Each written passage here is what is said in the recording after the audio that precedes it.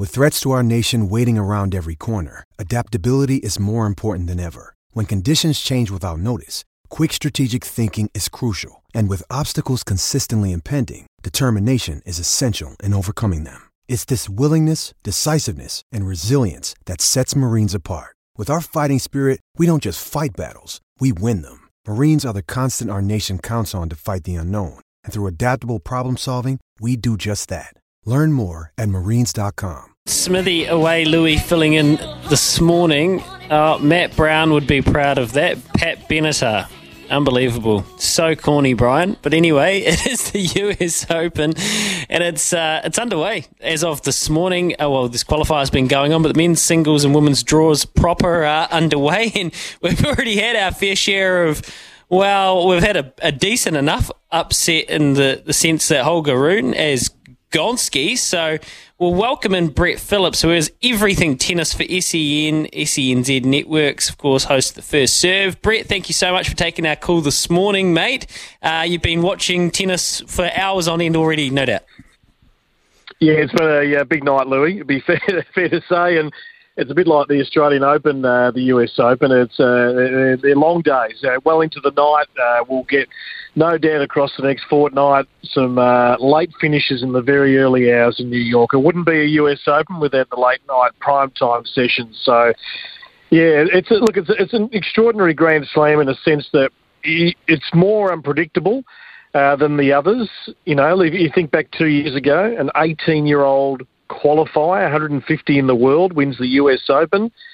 I mean, I wouldn't have believed anyone who would have told me that pre-tournament. I would have said, please, you have no idea what you're talking about. Take your opinion elsewhere. Emma Raducanu.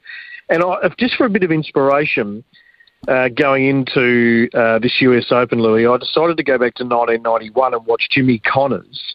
His unbelievable run at the age of 39 to make the semi-finals. I mean, I've never heard a crowd whipped into a frenzy like this. It was pandemonium. And Jimmy, he was bursting a foofer valve, and he was getting everything out of his body he possibly could. So they're the sort of storylines the US Open can throw up. So expect the unexpected across the next fortnight. Why is that? Is it because it's the end of the Grand Slam season and it's a bit of a war of attrition? It's at the bright lights of New York. The crowds are very intense. Yep. There's a sort of player that suits the Grand Slam, those sorts of things? I think everything you've said there, you throw all that into the mix. Certainly you get to late August, early September, and the body's got a fair bit of fatigue. I mean, if we think back to the big three, you know, Roger won 5 in a row in the 2000s, but Rafa and Novak haven't really got on any sort of run at the US Open. And I think since the year 2000, we've had 20 different men's finalists and then 14 different trophy holders. So, wow. Yeah, for all the dominance of the big three, New York hasn't always been the kindest. I think there's that. I mean, I remember Petra Kvitova saying, who, you know, lovely, one of the nicest people you'd meet on the tour, 2-time Wimbledon champion. She just said, I get really stressed, you know, playing in New York. We stay in Manhattan, which is great. Then you got to commute 45 minutes out of the courts, peak hour traffic, horns. You get to the courts, you're a bit stressed because you're already a little bit tense already before your match and a bit nervous. And then there's just a lot happening. So it's in your face. Some players deal with it, you know, better than others and can get themselves right into a zone.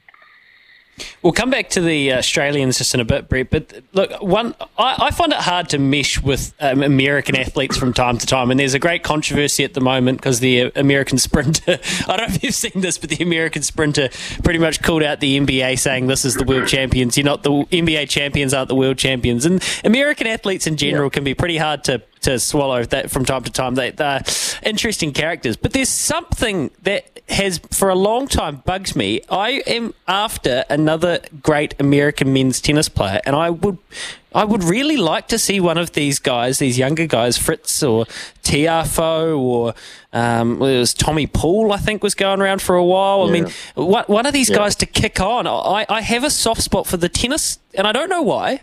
But I'm really in this tournament, it would feel right. I mean, is there a chance that one of these guys can crack it? Look, you bring up a really fascinating point. So they've got enormous depth, obviously, with their population, the tennis system. They're always going to have a fair production line of players. But look, they have got a lot inside the top 100. They've got some who are capable.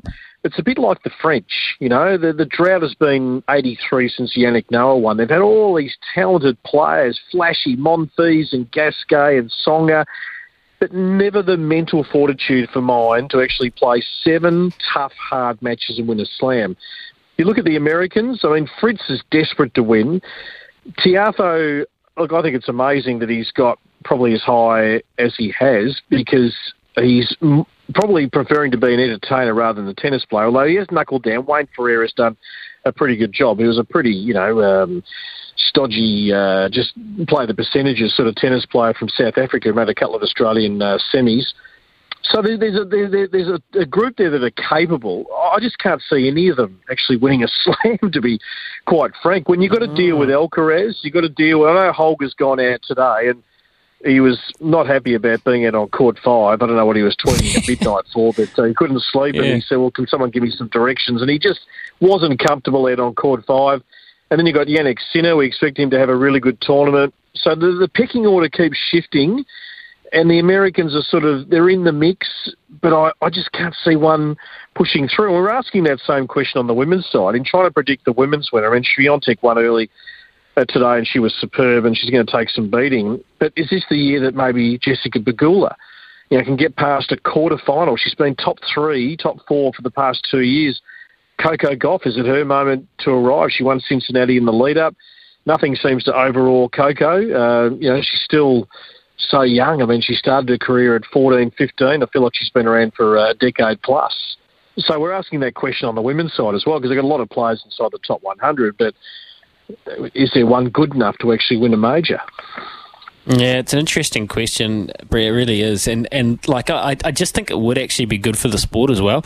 Not that the sport needs it, really. I mean, at the moment, with so much star power, there's actually so much likability, I find, within the top 10 seeds at any given tournament at the moment as well. There's some really cool characters. And Tsitsipas, Raonic get underway about an hour, actually. That's going to be a hell of a first-round match. That's actually a ripper for the punters to get their teeth into.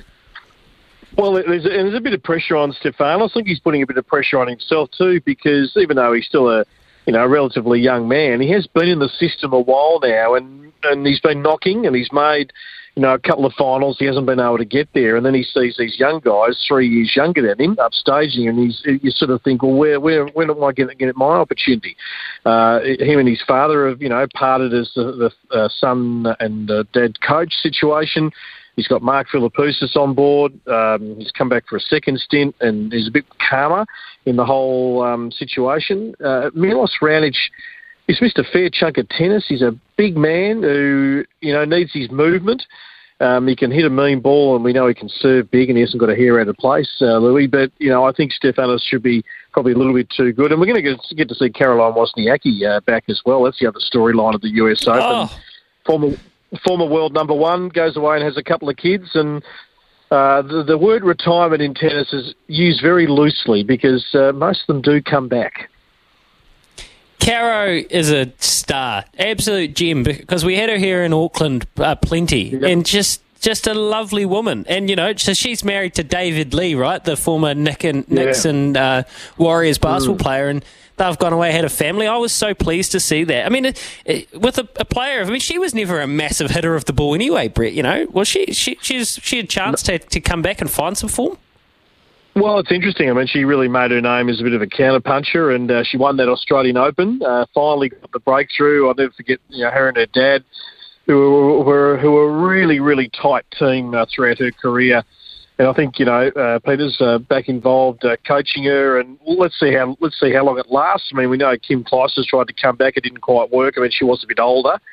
But we'll get a good look at Wozniacki tonight. We got a look at her in the lead-up events in Cincinnati, and, she hit the ball pretty well, and she's been playing some exhibitions this year. She kept herself in good shape. So, yeah, we're going to see a few mums come back, because I think Angelique Kerber and Naomi Osaka are both due to come back at the Australian Open. So, yeah, a bit of that star power. Victoria Azarenka won today. I mean, she's still playing great tennis at 34. She's lost none of that competitiveness. She's fiery. And, look, she's, certainly pulled it back a bit. and mellowed a little bit as, she's become a mum, but she still loves to play tennis and win. So, why not keep playing until the body gives way? Not too much, although Maria Sakkari, she went down to she went down in straight sets. Swiatek went straight through, barely broke a sweat really. So pretty much as you'd expect, Brett. Just looking forward, is there anyone you're really interested in to make a deep run on the men's or women's that we might not have on our radars just yet? It's always the million-dollar question, and I'm trying to be a little bit creative here, Louis. And it's sort of the conversation does narrow a bit. If you're talking about players that can genuinely win the title, there's someone who could have a run across the next fortnight, and I could not predict it at all. With what Raducanu did 2 years ago. But I will give you one on the men's side from Australia, who I want you to keep a close eye on because I think he's a beauty. Max Purcell. Now, Max was outside the top 200 at the start of this year. He's now on the cusp of the top 40. He's got a huge game. He won the Wimbledon doubles, of course, with Matt Ebden last year. Made his name in doubles. But he said, this year I want to be just playing singles, and he can play both. He's an eccentric sort of guy. He's quirky. Everyone's been telling him not to serve volley. He doesn't like to play boring tennis. He wants to use every ounce of the court. He wants to come in. We see the big guys do it, Maxine Cressy and a few other sort of serve volleyers. But Max is one that, his former coach said on the first serve about 3 years ago could make the top 20, and I nearly fell off my seat. Didn't quite see the trajectory back then, but he's not far away from it. So just a little watch on Max, who, if you interviewed him, Louis, he'd give you a bit. He's not sort of your line and length type interview. Perfect. He looks a bit like Cameron Smith, to be honest, the golfer. He's got this half-decent mullet going out the back. I love it. Okay. I can get behind that, Brett. Hey, I know your word count's probably at 20,000 by now anyway for the day, so we'll let you go. We'll probably chat again during the tournament, mate. But appreciate it. It's a great time zone for us. We love it, and we'll keep up to date with your work over the course of the tournament. No, pleasure. Thank you. Have a good day.